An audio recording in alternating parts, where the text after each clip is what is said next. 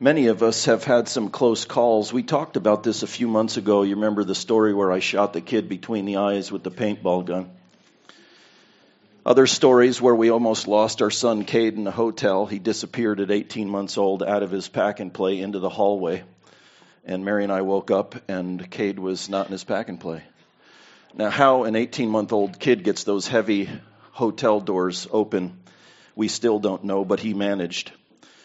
And I rolled one of those side-by-sides with one of my other sons. You guys have stories like this that you go, I was facing sudden doom, great tribulation and difficulty, and the Lord rescued me. By the way, we all have these kind of earthly stories, but we also, all of us, have a true, significant, eternal life and death story. Close calls have a way of producing a huge sense of relief from what could have been to what is by God's grace. True? We experience these close calls and then relief, praise for what could have been and what is, and is oftentimes followed by a resolve. I want to do better. I want to be more faithful. I'm not going to take advantage. I'm going to see things differently. True? That's what we find in this psalm we are studying today.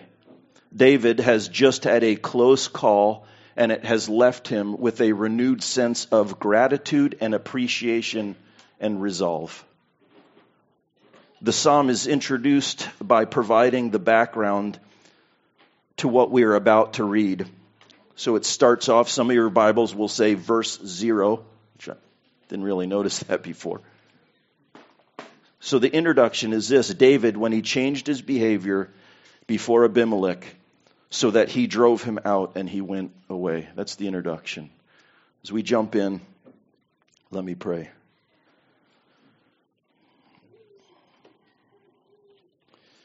Father, thank you for your great love for us, and pictured here in these two baptisms and our great rescue through Christ, in whose life we are in. As I think about what getting ready to teach from this psalm, I remember this week how badly I needed these truths myself, and how difficult it was to wrestle them into my heart and mind. So even as I lay out your word as food for our church, I realize my own hunger for it.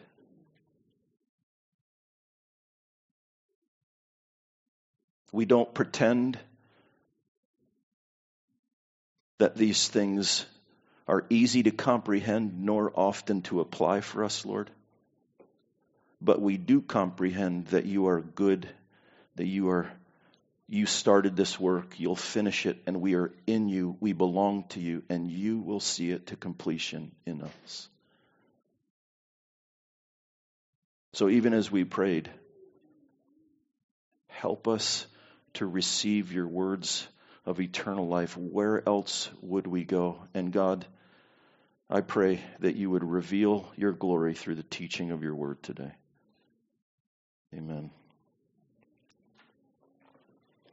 So the background for our story is found in 1 Samuel chapter 21. David is actually fleeing from one king and ends up in the hands of another. So he's fleeing Saul for his life, and he finds himself taking refuge in a Philistine city called Gath. Now, why he picked the city, I do not know. Because if we kind of go back in history, we'll find out that Gath is actually the same city where David, as a young boy, put 3 stones in his pocket and then used one to kill the Philistines' greatest warrior, Goliath. This is that city. And then later, while he's seeking his wife, her father says, well, all you'll need to do is go out and get me the foreskins of 100 Philistines. So David goes out and gets 200 in the city of Gath. and then brings their body parts back to the king to prove that he had succeeded. That's the rated G version, by the way, and I really tried to make it so. David is infamous in this city. His reputation is renowned, and hiding for this guy is near impossible. Everybody knows what he looks like. And he is now threatened between two kings seeking his death. This is real. Some men recognize David and they report him to the king. He's brought into his presence, and in a desperate attempt to save his life and to free himself, he hatches this bizarre plan to feign insanity. So 1 Samuel 21, 10 through 15. And David rose and fled that day from Saul and went to Achish, the king of Gath. And the servants of Achish said to him, "Is this not David, the king of the land? Did they not sing to one another, the servants? Did they not sing, to one another of him in dances? Saul has struck down his thousands and David his 10,000s. And David took these words to heart and was much afraid of Achish, the king of Gath. So he changed his behavior before them and pretended to be insane in their hands and made marks on the door of the gate and let spittle run down his beard." It's weird, right? He's clawing at doors. He's slobbering on himself and acting insane. So the king says, "Behold, you see this man is mad. Why then have you brought him to me? Do I lack madmen?" I think that's rather funny. There's not enough crazies and you bring me another one? Get him out of here. I don't need this. You've brought this fellow to me as a madman in my presence. Shall this fellow come into my house? David departed from there and escaped the cave of Adullam. And what David recognizes is that this is a crazy plan that should not have worked. In all human reasoning, what the heck was I thinking? How did I get out of there? It was the Lord. David escapes not just from Saul, but also from Achish. And he's safely tucked away in the cave of Adullam. He is overwhelmed with relief. Guys, we sterilize these stories, don't we? Can you imagine your life being literally threatened? I don't know, picture this. Two guys, either sides of your home, coming in with guns and ammo and the whole business. Your heart is literally pounding out of your chest. You're thinking, what's going to happen to me and my family? The fear, the apprehension. They come in your front door, doors ablazing, and you start slobbering on yourself and scratching on the windows. And they're like, we're out of here. Can you imagine the sense of relief? Here is David in this cave, and he is overwhelmed with relief and gratitude and resolve, and he spills his thoughts out on paper, and we have Psalm 34. C.H. Spurgeon rightly divided this psalm into two main parts, a hymn or a praise chorus, verses 1 through 10, and a sermon, verses 11 through 22. Originally, I was going to preach the first half, but this is so good, I couldn't cut it short. So we're doing the whole thing. Buckle up, okay? David begins this psalm with a hymn of praise to God, and he's recounting God's salvation power through his personal circumstances. God is great. Let me tell you my story. And then he makes an invitation for others to follow the Lord. And then he introduces this sermon where he recounts the certainty of a worthwhile life for those who follow the Lord and his ways.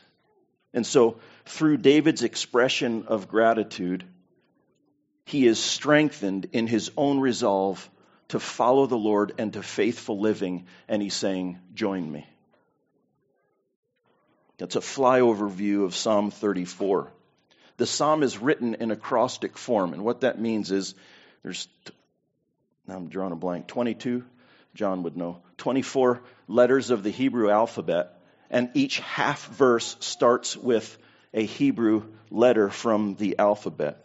And scholars believe that this form of writing was used for two main reasons. By the way, we are in our new series called Grateful, head leading up to Thanksgiving, and 3 of the 4 Psalms we are going to be in are these Psalms that are acrostic in nature, and it's meant to display or communicate a fullness from A to Z. Something's done, and so completely done. So scholars believe that this form of writing was used for 2 main reasons. And the first is to help a primary illiterate culture to remember and to recall what God has done. And so they use this alliteration. You can work through the Hebrew alphabet. If you forget, you can go back to your letter and then try to remember everything that has been taught.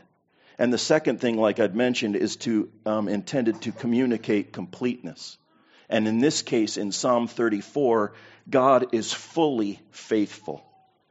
God will save from all trouble, all difficulties from A to Z. God will save you from. Not some, not a few, all. He will deliver you from trouble and fear from beginning to end. So let's jump in.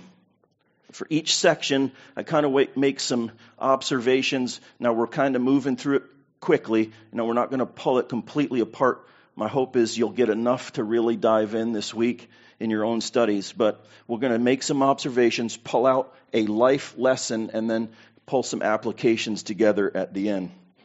So David starts. Now remember, he's writing this while in a cave and his life has just been saved. I will bless the Lord at all times. His praise will continually be in my mouth. By the way, I'm not trying to manipulate you with my tone. I'm reading it as we're supposed to hear it. This is the tone in which it is written and spoken. My soul makes boast in the Lord. Let the humble hear and be glad.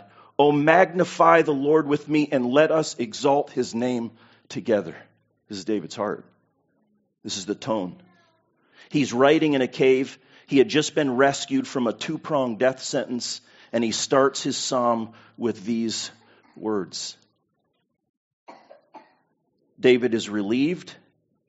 He is in awe. He is grateful. And he's making an invitation. And he's resolved to be faithful. So here's our life lesson from just even this first beginning verse. Close calls have a way of producing gratitude, thanksgiving, and a resolve to faithfulness. Close calls have a way of producing gratitude, thanksgiving, and a resolve to faithfulness. I'm going to say it this way, and we're going to keep repeating this, but worship shapes living. You with me? This idea of I've been saved, this is amazing, this is wonderful, I've got this huge relief, I'm exulting in this salvation, and it changes, it shapes your life. I would argue it this way. You cannot genuinely praise and not be changed. Worship shapes living. So David continues recounting his personal experience of God's salvation. Verse 4, I sought the Lord and he answered me. He delivered me from all my fears. Those who look to him are radiant, and their faces shall never be shamed. This poor man cried, and the Lord heard him and saved him out of all of his troubles. The angel of the Lord encamps around those who fear him and delivers them. Hey, church, this is not just some contemporary Christian CCM artist sitting in his cushy living room trying to conjure up lyrics to get paid. This is a guy who has been desperately crying out for help, and he received it from the Lord. And he is now sitting safely in a cave, recounting his near-death encounter and the faithfulness of a God who saved him.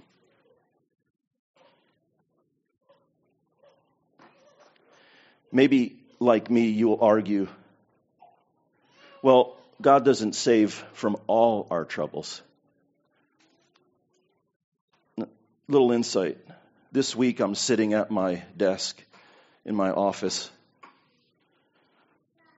It sounds really big. It used to be a broom closet, right? I'm sitting at my desk, desperately crying out for the Lord to save me from something, primarily myself, and feeling like he's not answering me.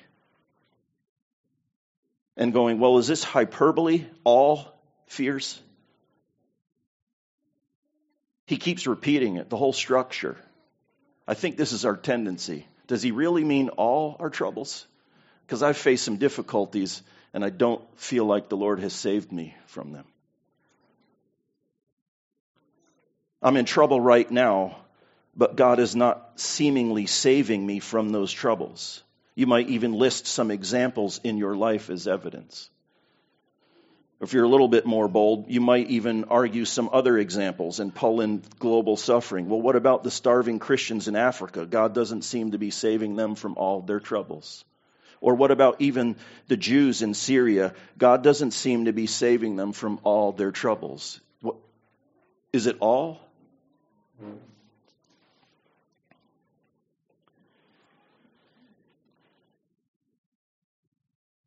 But we would be wrong if we said it's not all and it's hyperbole, because it's not what David's saying.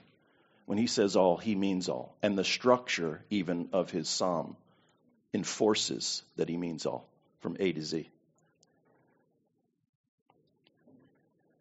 Here's how I think we get wrong thinking, and it's really necessary to pause here for a minute to explain a couple things, because I think we tend to conjure up spiritual straw men and then we dismiss the passage's truth.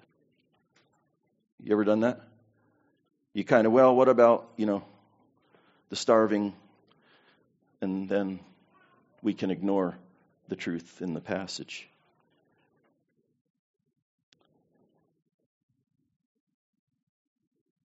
Further complicating this matter is I think we bring modern Western mindset to an ancient Eastern text. And that throws us off a little bit. But here's what we need to remember. David is a Middle Eastern in an environment and a time period far closer than our African friends that are starving and our Jewish brothers and sisters who are in Christ who are in Israel. David's situation is far closer to theirs than ours, and he still says all our troubles. The pervasiveness of trouble and difficulty and war that David faced is completely foreign to us. It is. True? Most of us. Yet he still proclaims God will save us from all of our troubles. But from the whole Old Testament and even the rest of the Psalms, what we know is that David is not arguing that God will remove those who trust in him from every negative situation. He's not arguing that, especially those that we create on our own with our own foolishness. So he's not saying that he will save us from every negative situation. Confirming this point, he will later state many of the afflictions of the righteous. Many. But here in verse 5, there's two key words that clue us into what he means when he says saved from all of our troubles. And it's these two words. Circle them if you're taking notes. Radiant and faces. Radiant has to do with your heart taking thrill or exulting in something. Isaiah 60 verse 5. You can look that up. And faces has to deal with a whole person. So what David and the rest of the Bible is saying is that your person, your character, your inner man, your heart and your attitude, the part of you that will last forever, the part of you that matters, will be able to rise above your circumstances, and in this way you will experience rescue from all danger.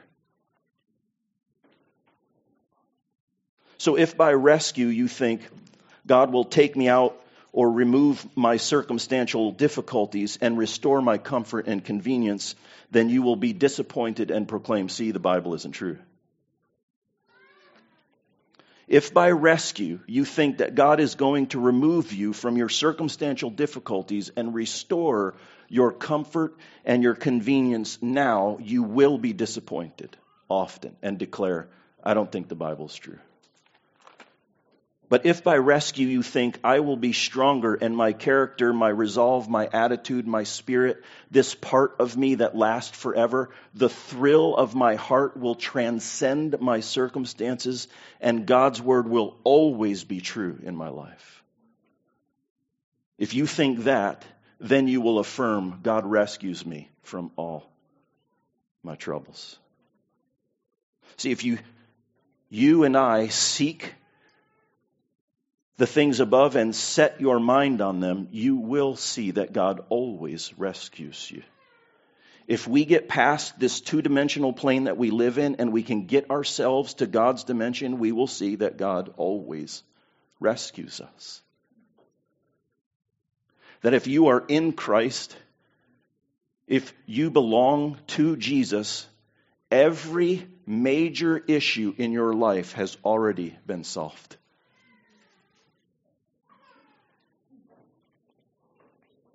I understand some of us are in the middle of a trial and you may not have gotten to the gratitude and appreciation part yet. But if you seek the Lord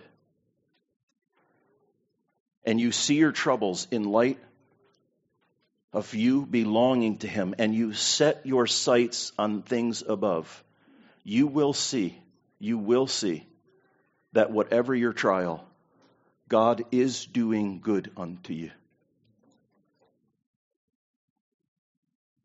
I can't tell you how bad I needed these words this week. If you are in a difficult season and God is not saving you in the ways you are praying, it's because He is saving you from something worse. If He is saying no to something now, it is only because He is saying something yes that is greater that you cannot see. Jesus Himself says, my heavenly Father only gives good gifts. And if you think you're saying, I've got the best thing in my life going, and Lord, I'm asking you for it, because without it, and if He's saying no, it's because He has a better yes for you.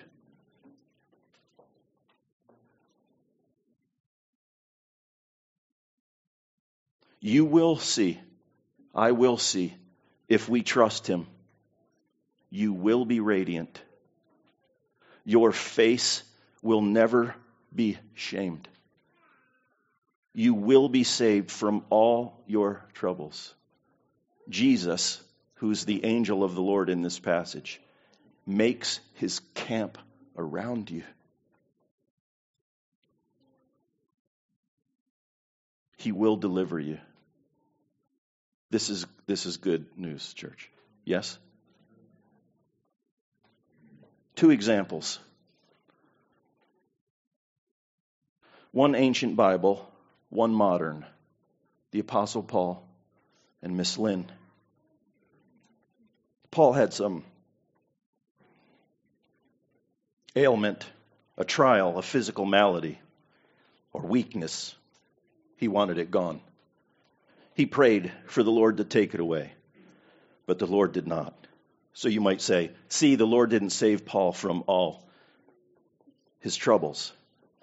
Yet Paul resolved that what was going on in his spirit was far more important and valuable than what was happening in his life circumstantially. In this way, Paul himself pens that his heart and his character and his attitude and his life was radiant, and his face was never ashamed. His life rose above his circumstances. He was beheaded, by the way. His life rose above his circumstances, and in this way, he was saved from all his troubles. Yeah? Some of you should be saying, that's true.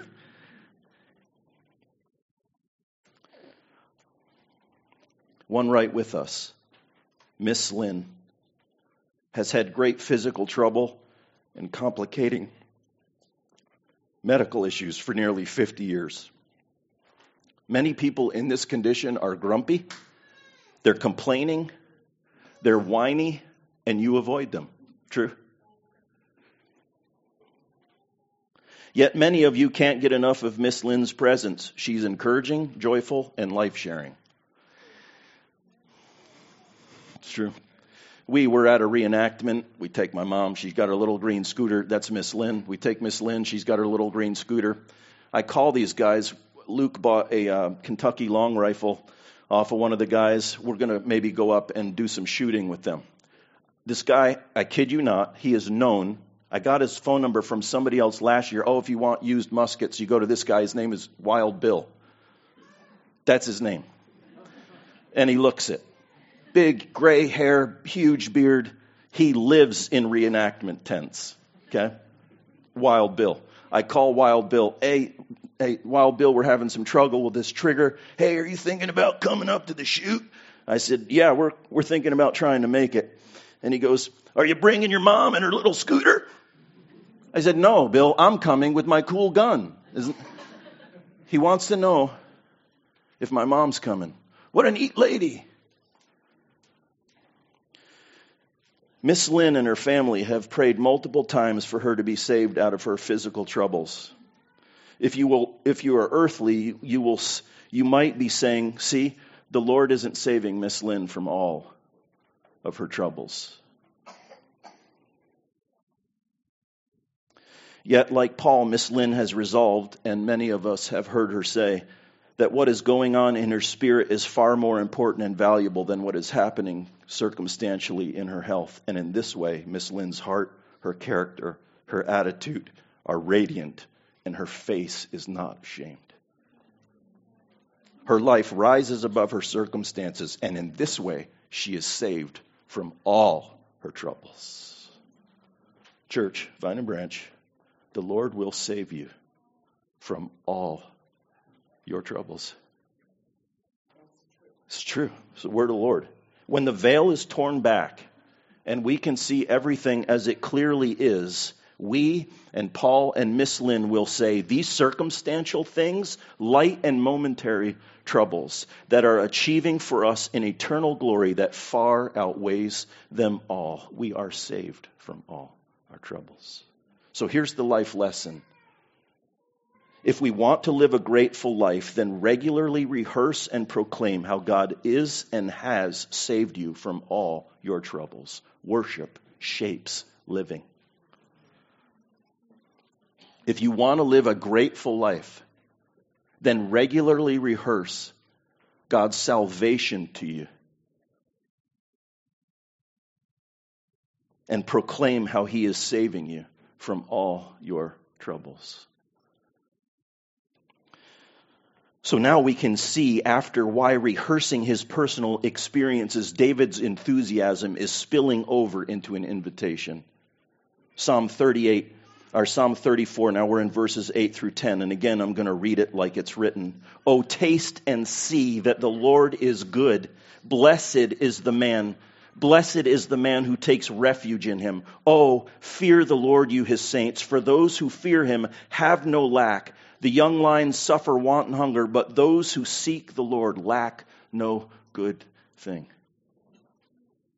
How David genuinely gets to this enthusiastic praise is the same way that we get from our cushy living rooms to genuine heartfelt praise. It's the same way. The route is the same. How do we have a grateful life, enthusiastically praising the Lord that is grateful in plenty and in want, and invites others with confidence to a God who rescues them from all their troubles? How do we get there? By recounting our near-death stories, and we all have one. I deserved wrath.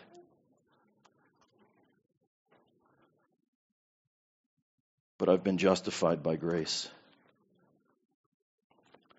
So let me say it conversely. How will you be kept from a grateful life? Well, you won't get there with Hobby Lobby gratitude. Here's what I mean. I am so blessed. I'm so thankful for all my farmhouse decorations, close parking spaces, healthy friends, a box full of sharp crayons and wet markers, right?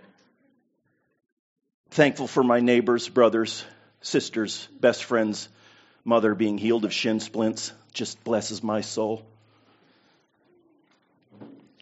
And the great sale I got on the stroller sweater combo for my little dog.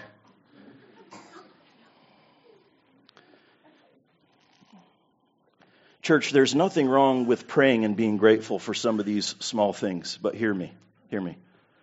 A steady diet of this kind of side order gratitude is not healthy. If we live in second dimension world, and when we get to our Father who is in heaven, hallowed be thy name, and we're thanking him for all these second dimension things, these two-dimensional things, it's not healthy.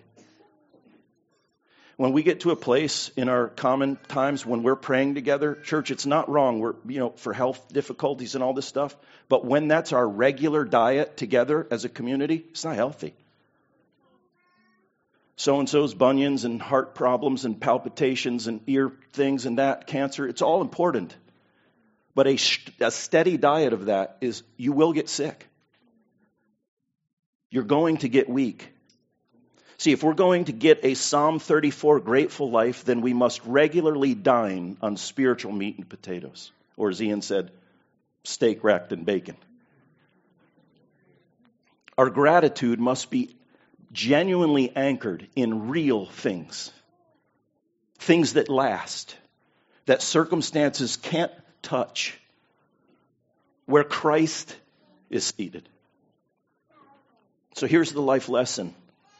If you want to live a life of gratefulness and resolve, your gratitude, your worship, must be anchored in heavenly realities. Things above that last forever. In other words, our spiritual diet must largely consist of eternal meat and potatoes. And by the way, don't forget the peas, the carrots, and the parsley, right? That little side garnish. Have you ever tried that, by the way? It's no good. I've tried it. And so now we come to verse 11 through 22. This is the sermon section, and here David provides us with a way to live life that puts us in a way where we are regularly experiencing the salvation of the Lord. You following me? So the first verses were responsive. The Lord has saved you. Now he's going to present a sermon, and he says, do you want to see the Lord keep saving you? And he's going to give them a sermon. He's going to tell them how to live a life where you're regularly experiencing the Lord saving you from all kinds of trouble. So Psalm 34, verse 11, come, O children, listen to me, and I will teach you the fear of the Lord. What man is there who desires life and loves many days that he will see good? Who is that? That's a great question. Hey kiddos. Hey little ones. Babies in the faith. Do you want to have a good life? Hey mature ones. Hey those who are facing trouble. Oh children, listen to me. I'm going to teach you the fear of the Lord. Who wants good days? Who wants to see good in your life? Verse 13. Keep your tongue from evil and your lips from speaking deceit. Turn away from evil and do good. Seek peace and pursue it. There it is. David's summary sermon on a life that will result in ongoing praise from the Lord, that you're regularly being rescued from the Lord. You ready for it? Here it is. Don't say stupid stuff and don't do stupid stuff. That's what he says. Keep your tongue from evil. Turn away from evil, do good. Don't say stupid things, and don't do stupid things. And your life is going to get immensely better. It's true. Guard yourself against saying stupid things and doing stupid things. In other words, don't say what God says not to say or in the manner he says not to say it. And don't do things that God says not to do and in the manner he says not to do it. So here's the lesson. Well, here's a little pre-lesson. Married couples. This is great counsel. Many of you know I did counseling for almost 20 years. I should have just did this. Hey, stop saying dumb things and stop doing dumb things, and your marriage is going to get profoundly better. Young men, young women who aren't yet married, you want to have a good life? Stop saying a bunch of dumb stuff and doing a bunch of dumb things. The pie chart moves that way, or the graph chart, whatever that's called. I wasn't very good in algebra.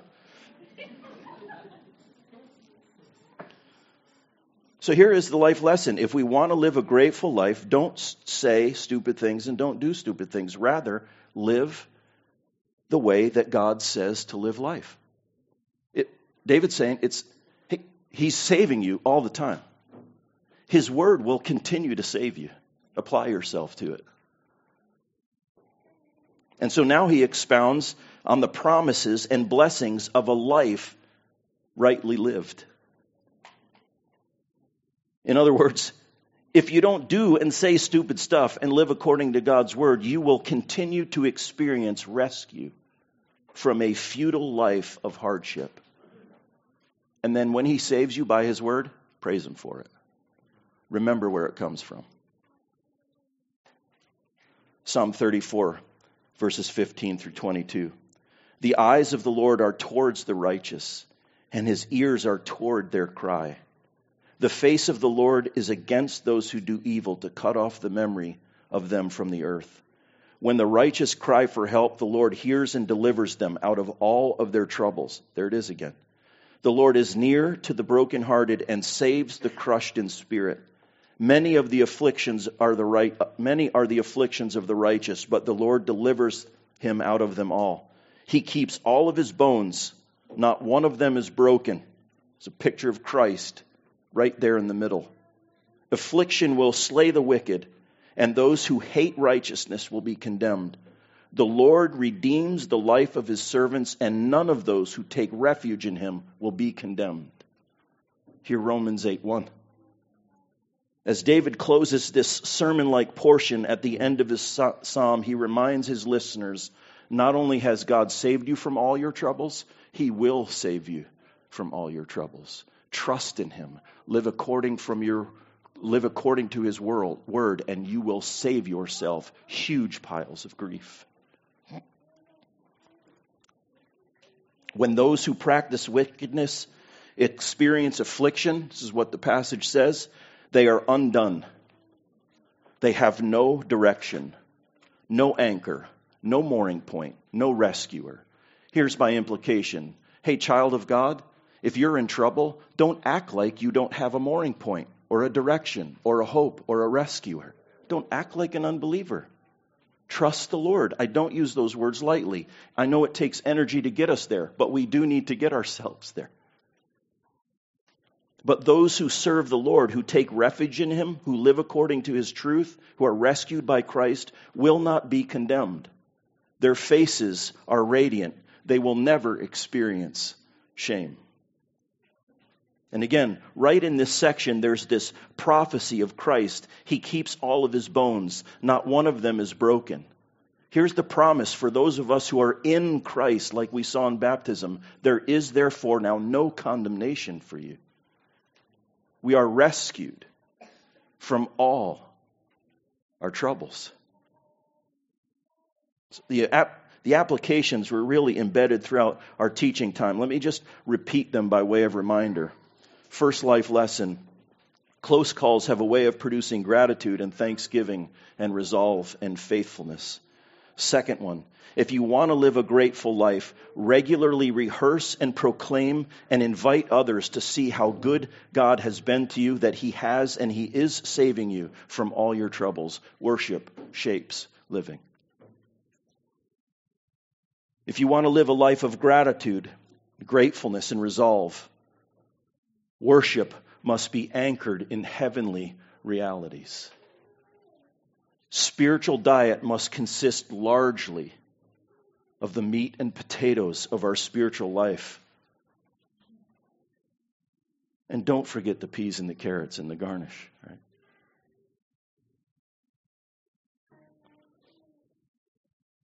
Don't do and don't say dumb things. Live according to the word of the Lord. And church, seeking, as Ian reminded us from Colossians, finding it in our minds, and then setting our mind on what God has done for us is directly related to the way we live.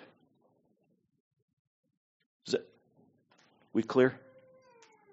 Seeking and setting our minds changes the way we live. Let me say it negatively.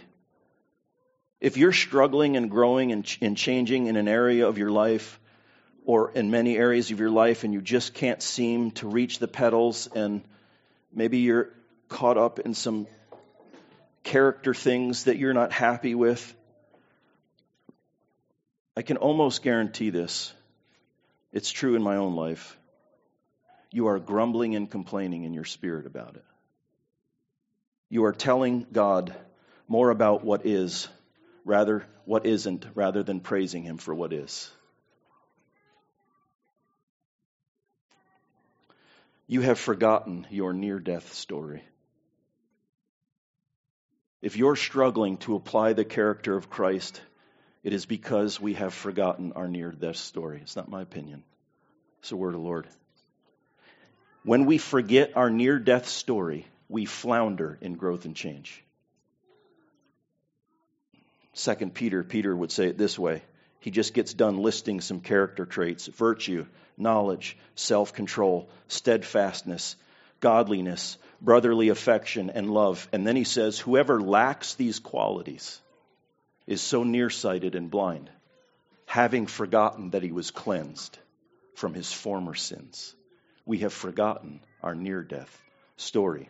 So let's say it positively. If you want to grow and change, if you want these character traits, virtue and knowledge and self-control and steadfastness and godliness and brotherly affection and love, if you want those applied to your life,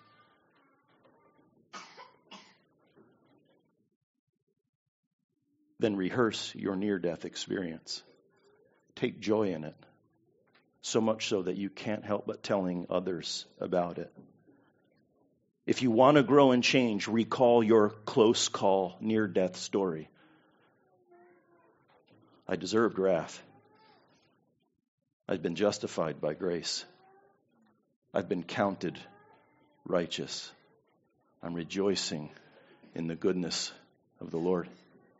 I'm dead to sin, and I've been activated to righteousness. When you're not feeling it, when you're weighed down with the burdens of life, if you're struggling to grow and change, or you just you desire to live a grateful life, then seek the truth of the gospel. Set your mind on it. Make it your anchor. Give thanks to God. Let your enthusiasm spill over to invitation, and then watch your life change. Worship shapes living. Father in heaven, we need these words of life. We need to be reminded of all the good things you have done for us. Thank you for David's words, that you have preserved them miraculously for us. Even as we sang, you've prepared them for us, and we desire to bend ourselves to them for your glory, for our joy, and the expansion of your kingdom. May these truths take deep root into our lives and produce fruit. And Jesus, may you be exalted because of it. So we ask these things and seek your help in your own name.